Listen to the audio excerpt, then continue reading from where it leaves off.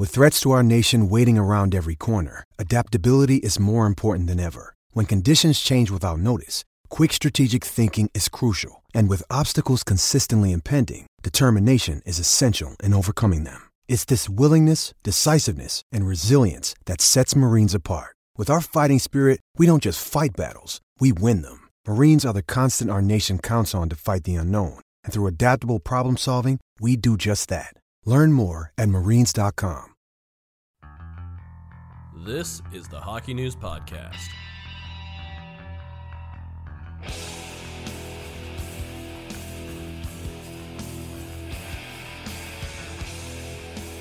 Welcome back to the Hockey News Podcast presented by BetMGM and McKenny Hockey. I'm Mike Stevens. I'm virtually sitting across from Ryan Kennedy. Ryan, how you doing? Pretty good. How's it going? Good. So we didn't do a podcast last week. We had to take our first sort of maintenance day on that because Ryan was sick. And here's the thing about sharing a hotel room with someone in a faraway land is that when they're sick, even if it's a delayed reaction, you will get sick too. So I've been fighting for my life for the last little bit. Ryan was last week. We're doing this virtually because we don't want to miss 2 weeks because we're doing this all for you, the listener. So why don't we hop right into it, Ryan? The great thing about being sick this last weekend is that nothing of note happened, nothing of consequence, and I was able to just take all this time off, and we had nothing to talk about. Obviously, that is sarcasm because right now we have the Canucks fired their head coach, replacing with someone else. We have a ton else to talk about. Let's start there, though, with obviously like the news that the worst kept secret possibly in sports history, which is the Vancouver Canucks firing Bruce Boudreau, replacing him with Rick Tocchet on Sunday.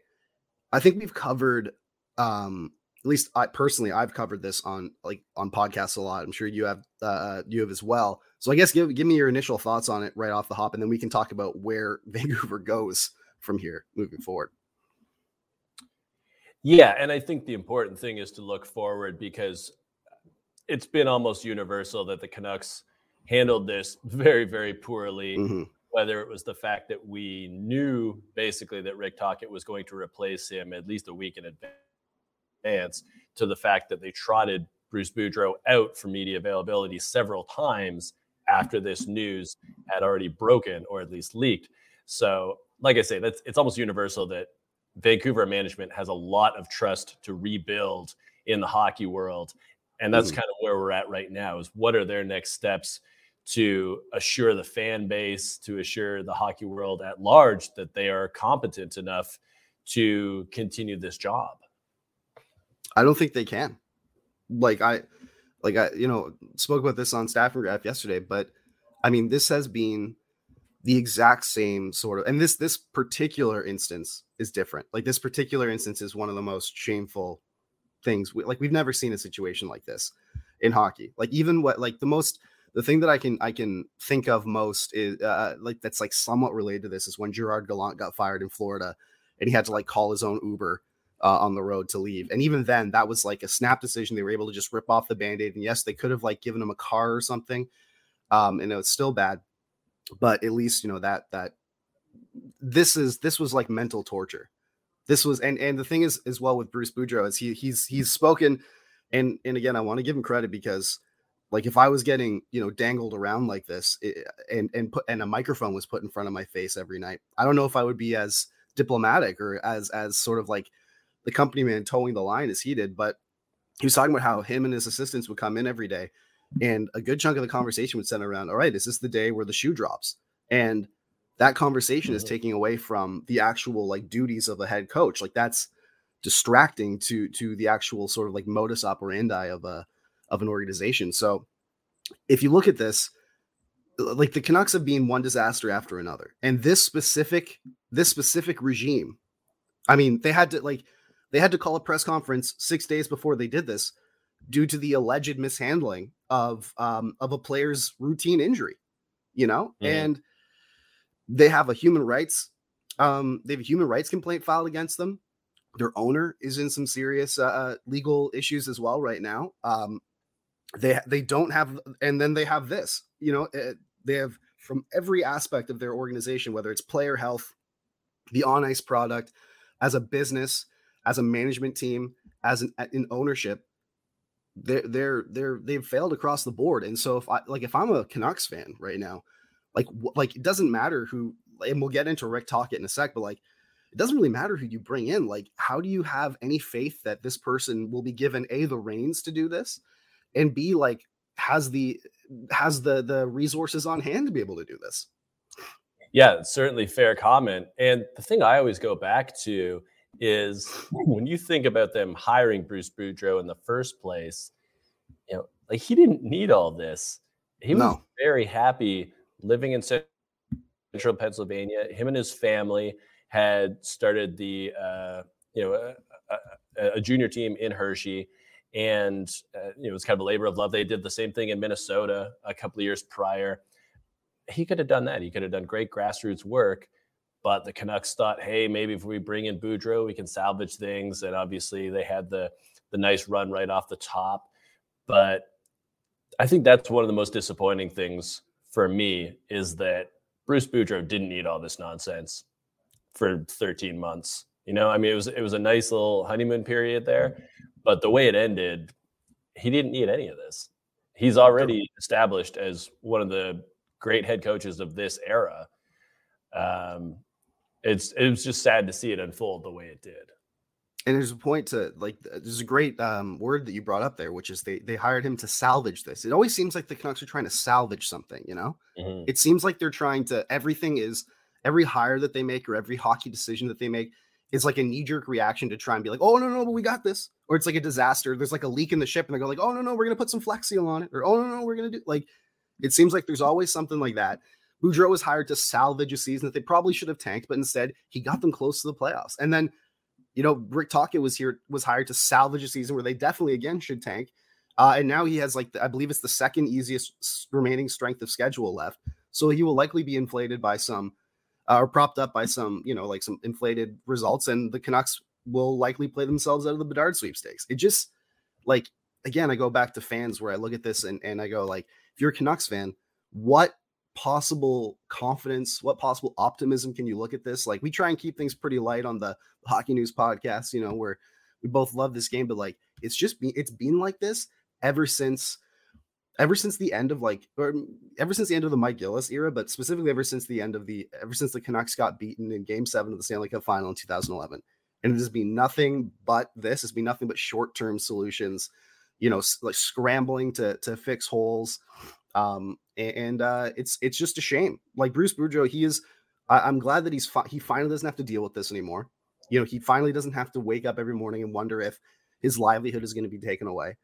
And I hope that people look at this. They looked at the way that he handled this, how diplomatic he was, how like, I don't want to say like mature because he's like almost a 70-year-old man, but just like the fact that he was able to get up in front of a microphone while this was happening and not make it about himself for like a month. Cause this was rumored and specifically too. Like I know that Patrick Allvin said that, you know, I made the decision today to fire the coach, which is obviously like, that's a straight up lie. Like, first of all, Rick Tocchet is sitting next to you. So that's like proof right there. But also like Tocchet has 4 weeks, a 4-week notice clause in his TNT contract. So if you bring that back, this was likely theorized about around Christmas or even before Christmas. And so like, it's just, so he's been going through this for like at least publicly, at least a month. Privately, I think he said like since October 8th, which was the start of the season. So he now gets to go out and live his best life, potentially have other teams look at him and realize like, oh, even though he was put in like the most toxic situation a coach has been put in modern NHL history, he handled it with like grace and class, and the players were like openly weeping at the thought of him leaving and saying goodbyes. I hope that if he wants to coach again, I hope that looks very favorably around the league because he deserves it. Yeah.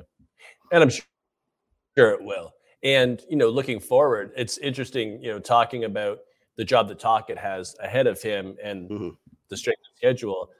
You know, the irony is not only is Connor Bedard a local kid and a generational talent, but he's someone that can step into an NHL lineup right away. And for Vancouver, They want guys like that. Has so much tied up in the salary cap.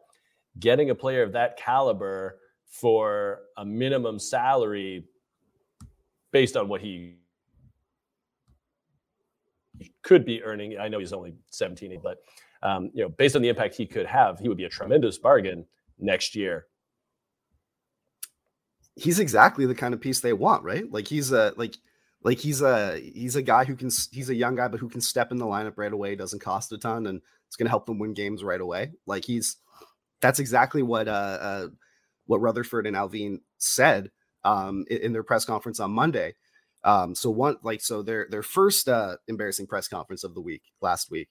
But like he'd be exactly it. And it just seems now with the strength of schedule, every team seems to get a new coach bump. Now, I don't know. This is a totally different situation than pretty much any other coach firing, right? Like we see this with everyone most recently. Like we saw this with the Canucks themselves when Boudreau came in, but usually, management finally fires a coach and they come in and the players feel like rejuvenated just to get out from under that sort of like monotony of the previous guy. The person the previous coach had obviously run his course.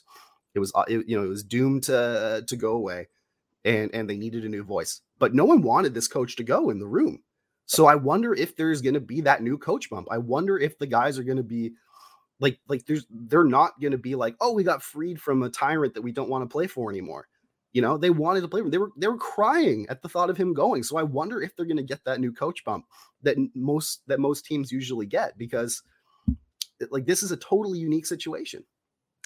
Yeah, I wonder if it's going to be kind of the opposite where, because Rick Tocchet is known as more of a defensive coach and Boudreau obviously an offensive coach, I wonder if the first week or two there's a feeling out process, and then once Tocchet's system takes hold, the Canucks start to win games that they would have lost maybe under Boudreau, and that's where you see that bit of a bounce.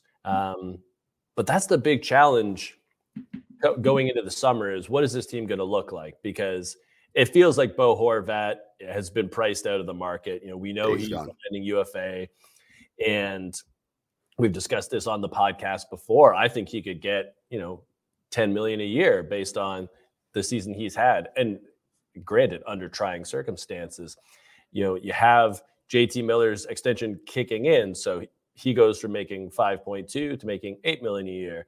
You still have a bunch of contracts on the back end that you can't move, even if you wanted to, because the players have no move or no trade clauses, that being Oliver Ekman-Larsson and Tyler Myers. So for me, the big things you look at are, Luke Schenn, pending UFA, has been awesome for this team, whether it's, from a leadership perspective or just giving that kind of old school toughness to the back end. He feels like a Rick Tocchet kind of player, and I'm sure he'll be in demand. But this is a guy that's already won cups. So what are his priorities? Maybe Luke Schenn just likes living in Vancouver. Maybe he likes having that leadership role. I don't know. I would suggest that, the Canucks try to re-sign him, and at worst, he becomes trade deadline fodder next season, if not this season for that matter. And then Andrei Kuzmenko, who has been a very good signing. Pleasant surprise for me. I wasn't sure what to expect when you get a bit of an older Russian player coming to North America for the first time.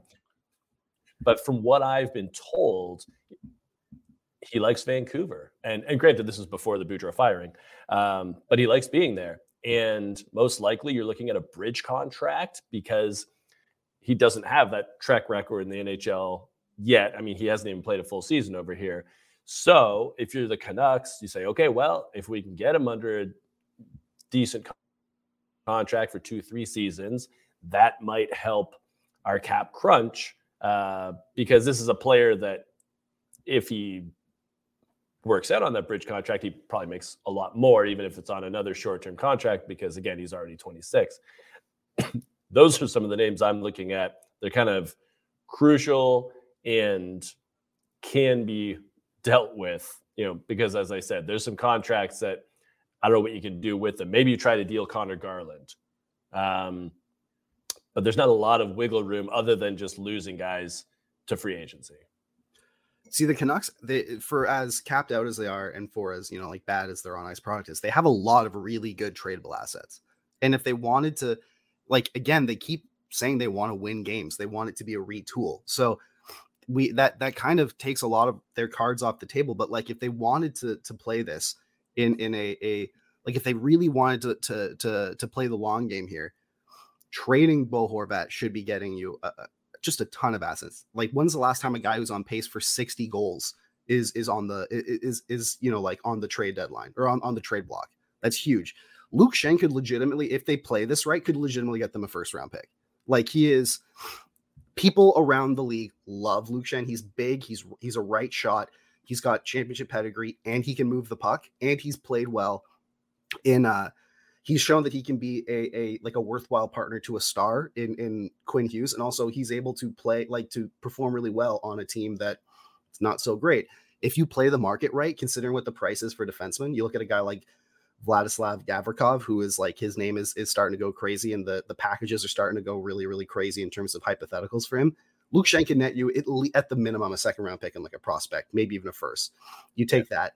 As much as Andrei Kuzmenko really likes living in Vancouver, I'm assuming playing in Vancouver, like, if you wanted to, like, first of all, he's going to be asking for like upwards of $6-7 million on a long-term extension. I believe Elliot Friedman reported that a while back. That's a lot of money to pay for a guy who doesn't have that track record, and also, like, the Canucks straight up can't afford that. If you wanted to trade him, that would get you a crazy set of assets too. Connor Garland, he's definitely overpaid, but if you do a little bit of retained, or you maybe launder it through a third team, that can get you some future assets as well. They have some trade chips here. It just depends on whether or not they want to take that step back. Because obviously trading a lot of their good players, that's going to mean that you take a step back. But they have these attractive pieces that, yes, aren't fitting in Vancouver, but or they are fitting in Vancouver, but they're not good enough to push that team over the top. But they could definitely push another team over the top. And I mean, you look at teams like Boston, like Toronto, like even Tampa, like teams that are really gearing up for this run. Even like I look at like Washington, who wants another kick at the can, or like the Rangers. Like, you think that a guy like Connor Garland, they would love to add that player for a playoff run, like, or if they really wanted to pony up Kuzmenko, that would be huge. Mm-hmm. So if they really do want to take a step back, maybe lose a couple players, but get just a haul of picks in a draft that's being labeled a kingmaker draft, that would be huge for them. It just depends on whether or not they actually want to do that. Yeah, very true. And I mean, one other name I'll toss out there, and this is more of a fresh scenery kind of vibe, is Brock Besser. Yeah. This is a player that in the past we thought had serious, consistent 30 goal a season potential. He's still signed for a couple more years at 6.6, which is, that's a big hit. It's a big hit. But if you are one of those contending teams, and you say, well, maybe with our guys we can revitalize them, maybe that's exploring.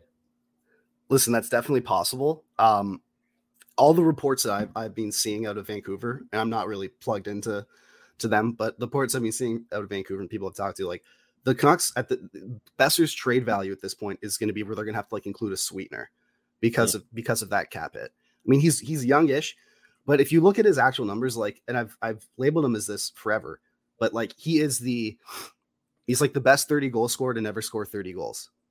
Right. He's never scored 30 goals. And we all label him as this, like, pure goal scorer, this guy he's never done it.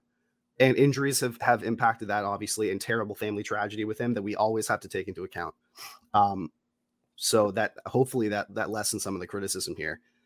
But like, it's just, I don't know if he's necessarily like a trade chip for them. He's more of like, if you can get that number off the books, right, I think that would really open up a lot of space. But if you're looking at players to get that number off the books, he's not the first one that I'd be looking at. I'd be looking at two large overpriced defensemen before that. But then again, like I said, the Canucks, for all of their faults on the ice, they have a lot of really attractive trade chips that contenders would be scrambling over themselves to add to their rosters before a playoff run. Seems like a lot of teams are going for it. Seems like there's a lot of buyers this year. That would be huge. So we'll really have to see. It'll be interesting to see how they end or how they navigate the rest of the season, because they have a prime opportunity to either really improve their path forward or just kind of stay stuck in this middle ground that has gotten them nowhere. Mm-hmm. All right. Now, this is a rumor that you brought up in our prep, Ryan, that I have not seen anywhere. And yet, apparently it's a thing. And after their loss last night, a pretty listless one, I may add, 5-2 to the Toronto Maple Leafs, first of all, there could be a coaching change afoot on Long Island. I mean, this is a team that is clearly in win now mode, and they're doing nothing. They're losing now. They're not winning now. Could Barry Trotz head back to the island? I have not seen this anywhere, and yet here you are bringing this up. So, Ryan, take it away. Yeah, so fascinating. So this is from Chris Botta, very plugged in on Long Island, and he brought it up on Twitter. And the one thing he pointed out is Barry Trotz is still technically under contract with the New York Islanders. So if they brought him back, he's already paid for. I will say, I don't know if I necessarily buy it, in the sense that this roster really hasn't changed since Trotz left. And I'm wondering, GM Lou Lamoriello, from what I understand, his contract is up in the summer. So ownership is going to have to look into, is he the guy to push the Islanders forward? A fair question to ask. If he brings in Trotz, and we've seen Lamoriello be very creative with his coaching decisions over his iconic career, particularly in New Jersey when he was winning Stanley Cups. I mean, he'll do things like this, right? Would it be enough to turn the ship around? It's going to be tough in that division. But I worry that just structurally, the Islanders don't have enough scoring power to hang in the Metro. And we know they have an amazing goalie in Ilya Sorokin. We know they have a pretty solid defense core. And, Noah Dobson keeps getting better and better. So that's great for them. But it just feels like they can't get enough offense to make it happen. And I don't know, as good as Barry Trotz is as a coach, I mean, he made his bones structurally and with defense. And it made the Islanders terrifying in the playoffs. Mm-hmm. But if you don't make the playoffs, it doesn't matter. And right now, they're not in a great spot. They're not out of it, but they're not in a great spot. So that would be my concern, is that as intriguing as it is, it wouldn't be the move that gets them back into the playoffs in such a short amount of time. Did it not seem like there was kind of a rocky exit there with Trotz? Like that, I don't know. I don't know. I was not there, and I can't remember any. But it seemed like it was somewhat of a surprise exit. Mm-hmm. It was one sort of down year where after two Western or Eastern Conference final trips, and then it was a down year where, they had that 13-game road trip to start the year, and then COVID just decimated their entire team. They were the impetus to shut down the league for a little bit, and then they came back and no one was able to get right, and it was just seemed like a disaster. And yet Trotz was fired, and I feel like there were some reports that it was somewhat of a messier, not amicable split. So I'm not sure how, especially with Lou still there, I'm not sure how excited he would be to go back. But they're this Islanders team, they clearly don't have the structure that they did under Trotz. Whether or not they liked playing for him, or I think it was labeled they needed a new voice, whatever, as they do with every coaching, sort of firing or parting of ways or whatnot. But they really just don't see, they're not a roster that is going to be able to play run and gun. And this is a roster that really needs to fit a structure, really needs to be playing structured to they need to be this Rube Goldberg machine of defense and zone entry denials and whatnot. And they just aren't that this year. And you see that every time they play, where they don't have the high, like you said, they don't have the offensive skill. They don't have the high end offensive skill to keep up, especially in a division like the Metro, and in a high flying conference like the East. And Trotz is an incredible coach. Whenever he decides he wants to come back and coach, he will be, like he will be the belle of the ball in terms of teams trying to bring him in there. And it's also important to note, just for Vancouver's sake, that Trotz and Boudreau have the same agent. So I think we could probably nix Vancouver off that list, maybe. But it just, I don't know if that would be a fit. I had not seen this rumor. I had not heard it. I think it's only Chris Boda, but that is a fascinating possibility. If that is a possibility, that's fascinating, because it seems like they are like a match made in heaven. We know that this Islanders roster that's relatively the same, like you said, can employ that system like to a T, to great results that bring them to the Eastern Conference Final, or within, a couple wins from a Stanley Cup, even if it is the most boring and monotonous hockey possible. So that would be really cool to see. I not heard of it. I don't think it's going to happen, but if it does, great. Another awesome drama-filled thing in the NHL that needs it. And again, based on what Chris Botta was tweeting, seems like Barry Trotz and Lou Lamoriello have still kept in touch. And, it's always hard to figure out the story behind things when it comes to Lamoriello, because he keeps things very close to the vest. He doesn't make things public. He doesn't leak things.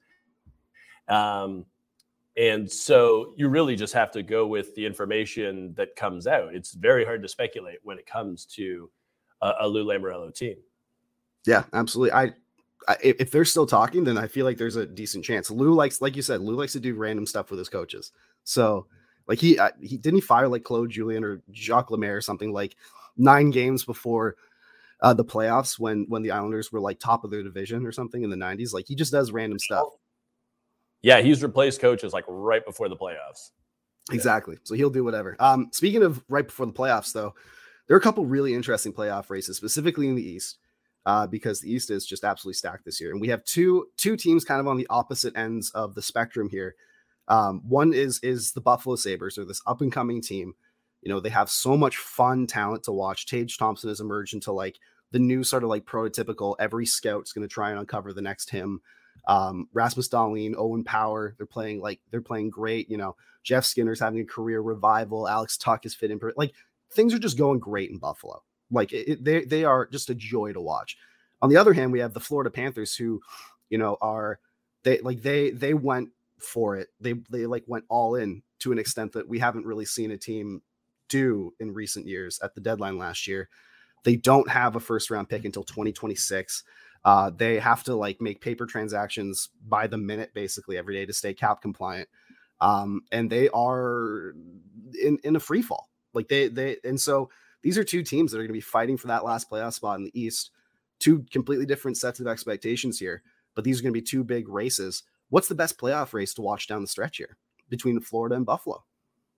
Yeah, I think this is the one to watch, because as you mentioned, you have two teams going in kind of opposite directions, and the Panthers, they got to make it. I mean, this is not a team that is rebuilding by any stretch of the imagination.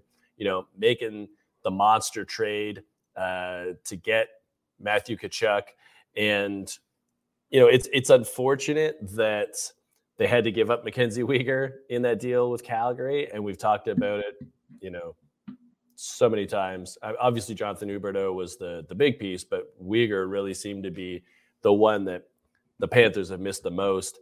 You look at their defense core right now, 3 of them were waiver claims. Gustav Forsling, Casey Fitzgerald, Josh Mahura.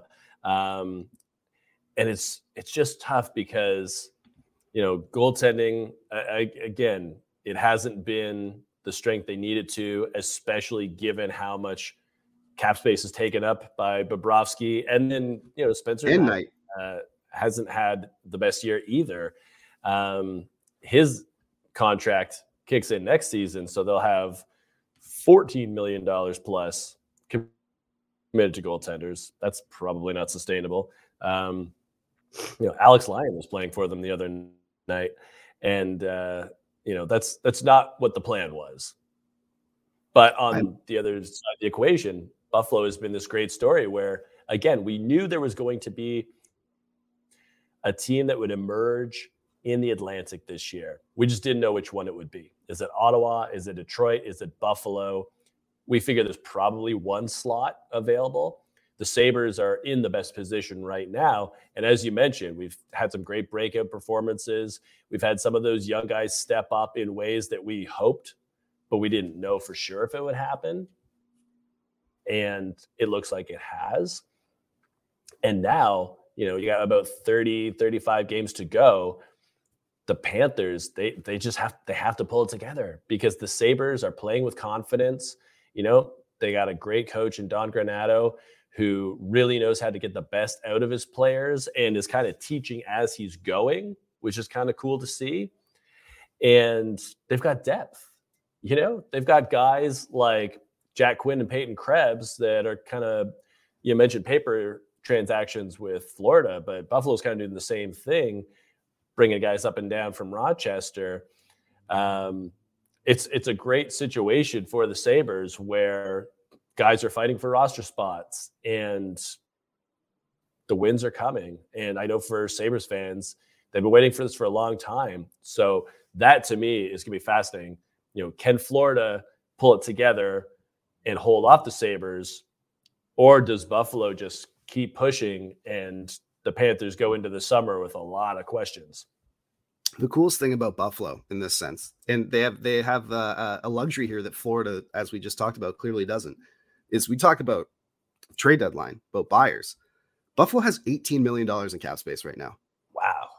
Like they are, and obviously some like that won't be the case next season when Tage Thompson's extension kicks, even though that's only 7.142 mil or whatever. And same with Matthias Samuelsson, but that's still with it, which is 4.2. But like, that's like if my math is correct here, Ryan, that's only like 11 million something in cap space, like in extra salary that will be added there. That still gives them a ton of room. And if they wanted to go out and swing for the fences and really sort of like ironclad lock their roster down to the point where like we are making the playoffs this year, nothing like they have the financial wherewithal, the financial capability to add Patrick Kane to their roster straight up right now. To add Vladimir Tarasenko or Patrick. Exactly. Like Patrick Kane would be perfect for them, but they have the financial capability to add Vladimir Tarasenko to their roster straight up. Bull Horvat, any of these guys, they have. Of the teams that are fighting for this of the teams that are in a playoff race right now, the Sabres are the team that have this ace in the hole. They have this cap space. They have, not only do they have the cap space, but they have the assets. Like they have one first round pick next year. They have their own first next year. They have their own first next 3 years, but they have their own first this season. They have 3 seconds this year. They have a ton of, like young guys. If you really want to send them out, they have the cap space, man. Like you look at these two races, Florida, it's going to be, how can we salvage this season? How can we get the players that we have on board to play sort of like either to their standards or above their standards to bridge this gap and eke us into the playoffs. And hopefully we'll go on a run because with the amount of draft capital, prospect capital, and sort of like cap space that we've committed to this roster, like a playoffs is bare minimum. If they miss the playoffs, that is a disaster. The Sabres, on the other hand, they're playing with house money. And then on top of that, they can add a superstar to their roster and be like, all right, let's go. Like it's like the space race and they're like, I don't know, like if the Panthers are the Russians and the Sabres are the Americans, the Sabres can add like Iron Man technology to their space race in like the 60s at the deadline if they want to, and just like completely like sort of stream ahead. That's going to be so much fun to watch to see what they do down the stretch. Yeah. All right. Look at a couple bottom dwellers here. And this is a great sort of would you rather that you brought up. Would you rather be Chicago or Anaheim heading into this offseason? Yeah, for me, this is something we were discussing around the office. Just like Chicago, obviously they're rebuilding. Or they're about to. I think that's the way to put it, is they're about to rebuild because you still have Kane, Taves under contract. You got Max Domi in the summer. Seth Jones under a long-term contract. They've got some good prospects, but they haven't really cashed in yet. And I'm sure that's going to happen this summer. But if you look at them right now, like Lucas Reichel is probably the most exciting and intriguing. And they've done a very good job developing him, mostly in Rockford. Kevin Korchinski was a high pick. Not a standout at the World Juniors by any stretch of the imagination, but one of the younger defensemen that Canada had.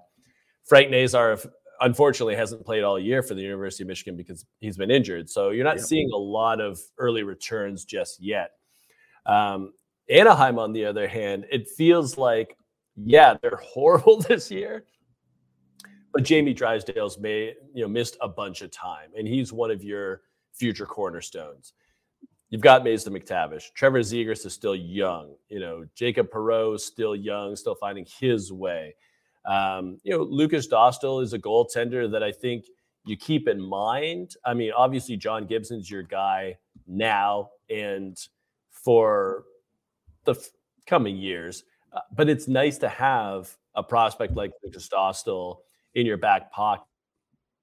And of course, again, looking at the World Juniors, Olin Zellweger, tremendous for Canada on the back end. He is that puck mover.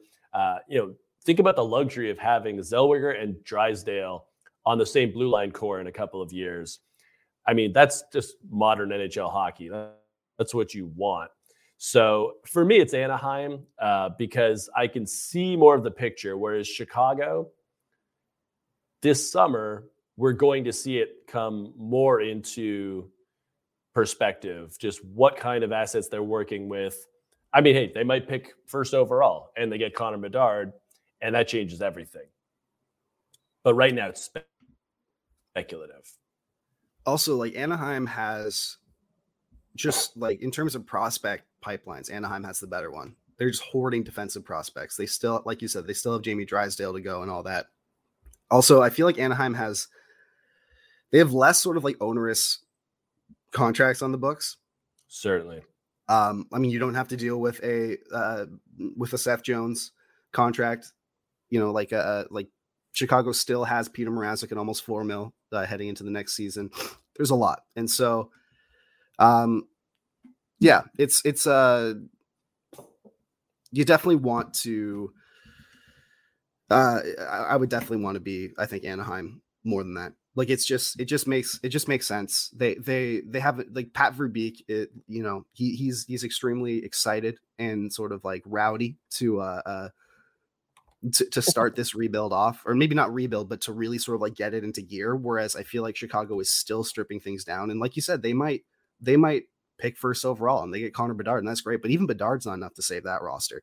Anaheim, it's easier to sort of turn it around. They get guys healthy.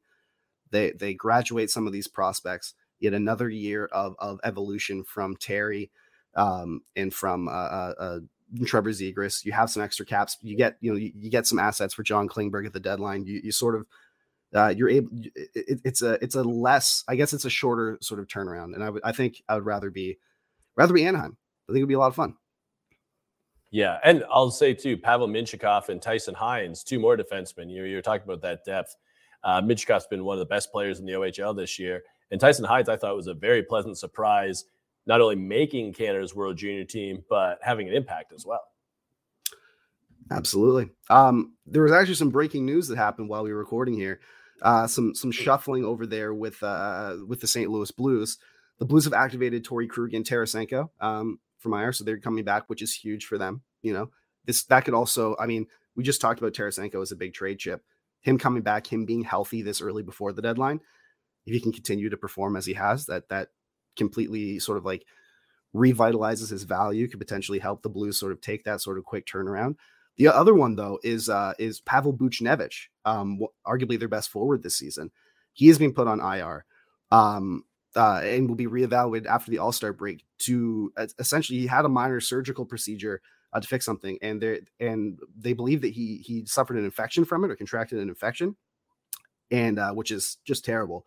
So they put him on IR. So that's, the hockey gods giveth, the hockey gods taketh away in St. Louis. That's you get, a first line winger and a top pair D-back, but you lose your best forward as well. That's tough.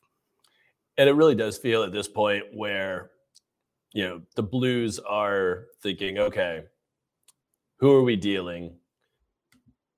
And how can we retool? I mean, this is a team that does not need to rebuild. We know that they've got the players, but they're looking at sort of a changing of the guard. Tarasenko being activated is pretty crucial, because he would be, as you mentioned earlier in the podcast, somebody that a contender would be very interested in. Absolutely. All right. Finally, let's talk about the CHL top prospects game, Ryan. This is obviously very near and dear to your heart. Obviously, Connor Bedard is going to be the player to watch. Like, he's the player to watch in every rink he steps into, regardless of what it is. So let's talk about some of the players to watch that are not named Connor Bedard. Ryan, why don't you take us away? Because, like I said, you know this, I do not. There you go. Yeah. And the CHL top prospects game is always interesting because it gives different players a chance to step up. I think about a few years ago, Tyson Forster, the Philadelphia Flyers prospect. He had a massive top prospects game, and that was really good for sort of solidifying his draft stock. So, looking at first the team that Connor Bedard will play for, some of his teammates, Zach Benson with the Winnipeg Ice of the WHL. This is already a player that pretty much everybody has slotted in the top 10. Undersized, but incredibly smart, incredibly talented. It'll be fun to see what he can do on the same team as Bedard. Then I look at the defense core, and Cameron Allen with the Guelph Storm of the OHL. Coming into this season, he was seen as maybe the best blue liner in the draft, but really struggled in the first half. So his stock has dropped. Now, I always find it important to look at how kids perform after the Christmas holiday break, because a lot of players tend to take off where, you get to go home for a bit. It's comfortable. It's a bit of a reset. You can kind of take stock of what the first half was, maybe what went wrong. So it feels like Cameron Allen's playing a little bit better since he returned from break. Now he gets a big stage to show what he can do. This is a guy with some pretty impressive two-way potential in him. So I think this could be a great stage for him. The last one I'll talk about on that team is Carson Bjarnason, the goaltender for the Brandon Wheat Kings of the WHL. We saw a lot of great goaltending performances at the World Juniors. I actually wrote about it for the magazine. Carson Bjarnason was not there for Team Canada. Maybe he will be next year. But this is a kid that's got the size and has the potential to be one of the first goalies selected, if not the first goalie selected. And again, there's options. Adam Guyan, I'm sure, will get a lot of attention as well. But if Bjarnason plays well at the top prospects game, that's a feather in his cap. So he'll be an interesting one to watch in net. On the other team, I'm looking at some of the forwards that are going to have to go against Connor Bedard and distinguish themselves. First one I'll mention is Luca Pinelli from the Ottawa 67s of the OHL. 67s, they're a wagon. They're a great team this year. Pinelli has put up some fantastic numbers. Smaller guy, but again, gets the job done. And it's not as much a barrier as it used to be when it comes to the draft. So it'll be fun to see what he can do. And then another player that I've been tracking for years already is Braden Yeager, plays for Moose Jaw Warriors of the WHL. Very accomplished center, puts up good numbers. And again, it'll be fun to see what he can do on the other side of the ice from Connor Bedard. Can he keep up? Can he get some highlights of his own? That'll be kind of interesting. Final player I'll mention, another center, another forward, Cal Ritchie of the OHL's Oshawa Generals. Again, a little bit more was expected of Ritchie this year. He's playing okay, but the numbers aren't maybe as strong as some people would have liked. But he's a big body, and we know he can score. He had a fantastic rookie year last year with the Gens. So again, this gives him a nice little showcase to perform at a high level and show, I should be in that sort of top 15 mix for the draft. And again, going against Bedard, maybe that'll be a nice little litmus test.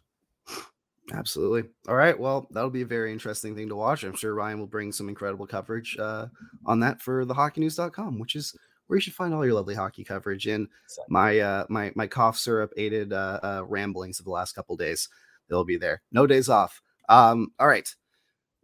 because my brain is shutting down, I was not able to do a rapid fire this week, which means Ryan is stepping in graciously to do his back-to-back, which means I will be then doing the next two. Ryan, hit me with a rapid fire. Let's do this. I am excited. Let's do this. Okay, first one. What is an older movie that you have rewatched recently? Ooh, that's a really good one. An older movie that I rewatched recently. Like at least 10 years old. At least 10 years old. Okay. Older movie I rewatched recently, man. I mean, like I tend to rewatch, like, some stuff. Like I rewatched Back to the Future the other day because it's just like, it's a comfort movie. That is one of the greatest.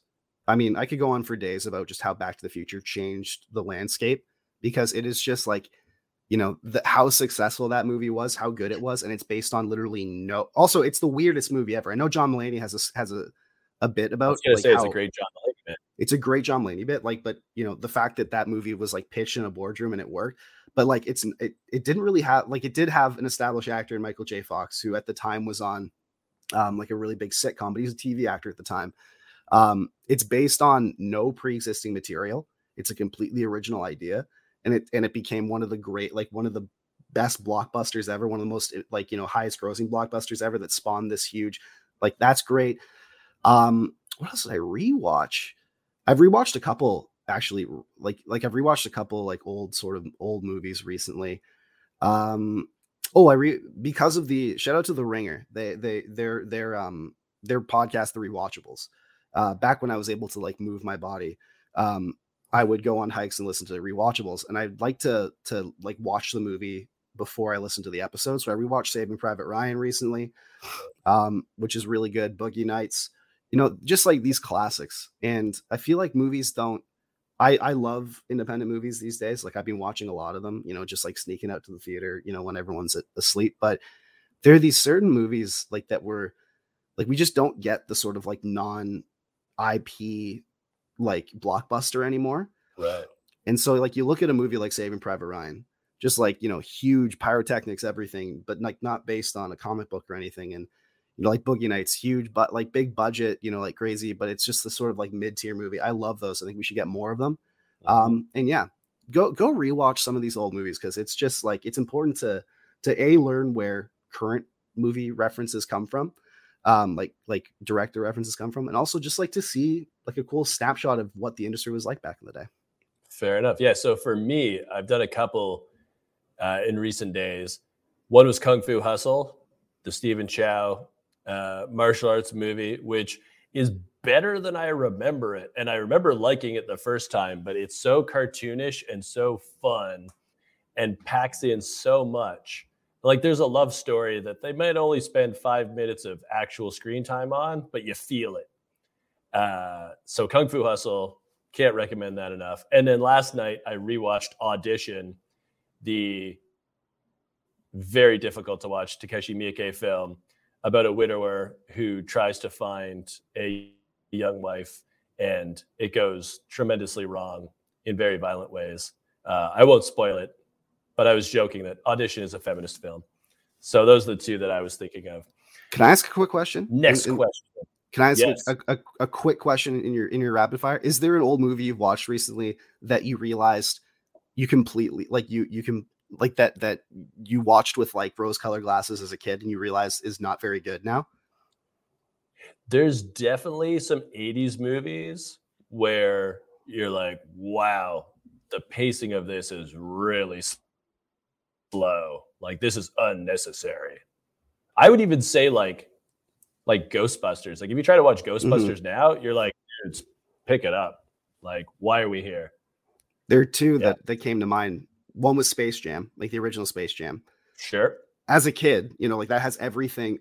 That movie came out, when did it come out? Like 96. So that's like the year I was born. But I remember like as a kid, I was watching this and I was like 5, and it has everything that a kid at that age wants, like bright lights, colors, loud, like, like music, the Looney Tunes, basketball, everything. I was like, this is the greatest thing I've ever seen. I watched it recently.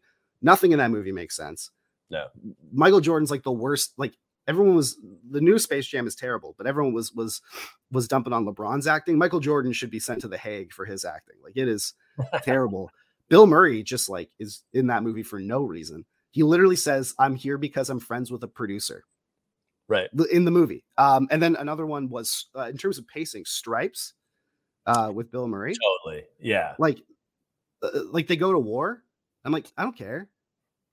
This is, so yeah. Sorry, I didn't mean to hijack, but yours okay. inspired something. Stripes is one of those movies where it has some great classic bits, but yeah, you're like, why is this so long? It's a movie of moments, of not exactly. Like, it's got good like clips to watch on YouTube. Yeah. Okay. Next question. Live organ music at hockey games. Yay or nay? Yay. I'm yay as well. I'm okay with, in Toronto, they have an organ player and a DJ. I'm okay going hybrid there. Sometimes I want to hear an organ version of REO Speedwagon. And sometimes I just want to hear recorded music. So I agree with you on that. Okay. I think what I like about organists is they seem to change up their sets a lot. Sure. Like Jimmy Holmstrom is the guy who does it in Toronto. Right. Jimmy Holmstrom on the keys, great guy. Never met him, but I'm assuming he's a great guy. And he does a great job. The DJ, on the other hand, I'm sure he's good from like a technical DJ perspective, but like there should be a rule now that like you have to change your playlist every game. Yeah. Because at the World Juniors, they had the exact same playlist and we were watching like 3 hockey games a day. So I'm not sure about, and like you must have just blocked it out. It was like visibly grating on me towards the end of the tournament. And even at Leafs games, like they have the exact same intermission or sort of like any time there's a whistle, they have the exact same playlist. You need to be able to switch that up. Like you have to have some variety. Yeah. I agree. You got to have a long list that you draw from and you mix it up game for game. Mm-hmm. Yep, I agree. Okay. Next question. The Arizona Coyotes put out a new jersey designed by Luigi Villaseñor recently. It's kind of a streetwear vibe. Graded out of 10. What'd you think of that jersey? I'll give it like a 6.57. That's a correct answer. I will say this. The A that's made out of 2 cactuses or cacti, to be accurate, I really like that. I think that should be a hat. Like if you just had that A on a hat, that would be pretty nice. So and using the half moon as the C, fantastic. Yeah, nice little elements there. I feel like there wasn't enough done with the canvas of a hockey jersey. So I agree with you, 6.57. Mm-hmm. Final rapid fire question. And hopefully you have enough frame of reference for this. The bands of the early 2000s, that being the Strokes, the White Stripes, the Yeah Yeah Yeahs, the Hives, that whole era. I'll toss in Kings of Leon there as well. Maybe not the Killers. They were like their own thing a little bit later. But who ultimately won? Because keep in mind, the Strokes were like the band when they came out. They were like changing everything. But with the benefit of hindsight, like who won the war? It's a really good question. Give me all the bands to extrapolate this from again. The Strokes, mm-hmm. the White Stripes, mm-hmm. the Yeah Yeah Yeahs, and I'll say Kings of Leon. I think in terms of mainstream success, Kings of Leon probably won just because they had the hits. Mm-hmm. They had Sex on Fire. They had these huge sort of like top 40 radio hits that came on. But in terms of staying power, I mean, like people liking the Strokes is like a meme at this point. It's supposed to be like, I'm different, I'm cool, like. Again? So I will say, yeah, it is. Ryan, you're not like the other girls. You're a cool girl, and I think that's very cool. Fair. But no, like I think that I think the Strokes in terms of legacy, like you said, with like years of hindsight, I'll say the Strokes just because like they have the staying power. They seem to have made like a more pronounced lengthy dent. But at the time, like the Kings of Leon had that top 40 like radio success. Like they broke into that mainstream. and they had these like, you know, like 3 or 4 like actual big hits that penetrated like, you know, like sort of like general pop culture. And I don't know if any of the other bands mentioned there do. The Killers are their own thing. I would say the Killers would win if they're not considered their own thing, because I mean, like they just have like they have like a discography of just straight up hits, and like Mr. Brightside is like the anthem of my generation. Like if I'm at a party and Mr. Brightside comes on, like I'm dropping it down. There you go. I'm throwing it back, Ryan. I'm going to go another direction. I'm going to say the White Stripes won, not only because they had quite a good catalog of hits, maybe not astronomical hits, but they had the biggest hit, Seven Nation Army, which you will hear at every sporting event for the end of time now. And speaking of which, we had some. Maybe this is controversial. I think the Strokes are a 1-album band. That's a look. And even though, you know, talking about pacing and like going back on things, I was listening to that album recently. It's not that hot. It's got some good songs. Hard to explain, obviously. New York City Cops. But if you listen to it, it's not as rockin' as I remember it. So there's my hot take. I still like this. I still like some of their songs, and they were definitely super important. But in terms of winning the war, I would say the White Stripes and then the Yeah Yeah Yeahs, really, because they're still putting out good music, and you hear them at arenas too. So that's true. Speaking of arena music, though, I believe it was reported yesterday that Panic at the Disco is disbanding. Okay, finally, and hopefully, I know this isn't going to happen, but hopefully that means they will stop playing High Hopes in arenas. It will not mean that. Because if I have to hear that song again, I am going to slam my head into a wall. And on that note, that was actually a very challenging and great rapid fire, Ryan. That really gave me some critical thinking here. So I'm gonna have to come in hot next week. It'll be great. Hopefully next week, both Ryan and I will be in tip top shape, back to our regularly scheduled programming. On that, so if you want to go listen to episodes of this podcast or any other incredible podcasts that the Hockey News has, we have a ton of them. Go to, or any past episodes of those, go to thehockeynews.com/podcast. That's where you can find all the archives and where everything is. It's great. Ryan, I'm going to go literally sleep now because I'm fading, but have a great day, and I will see you next week. Indeed.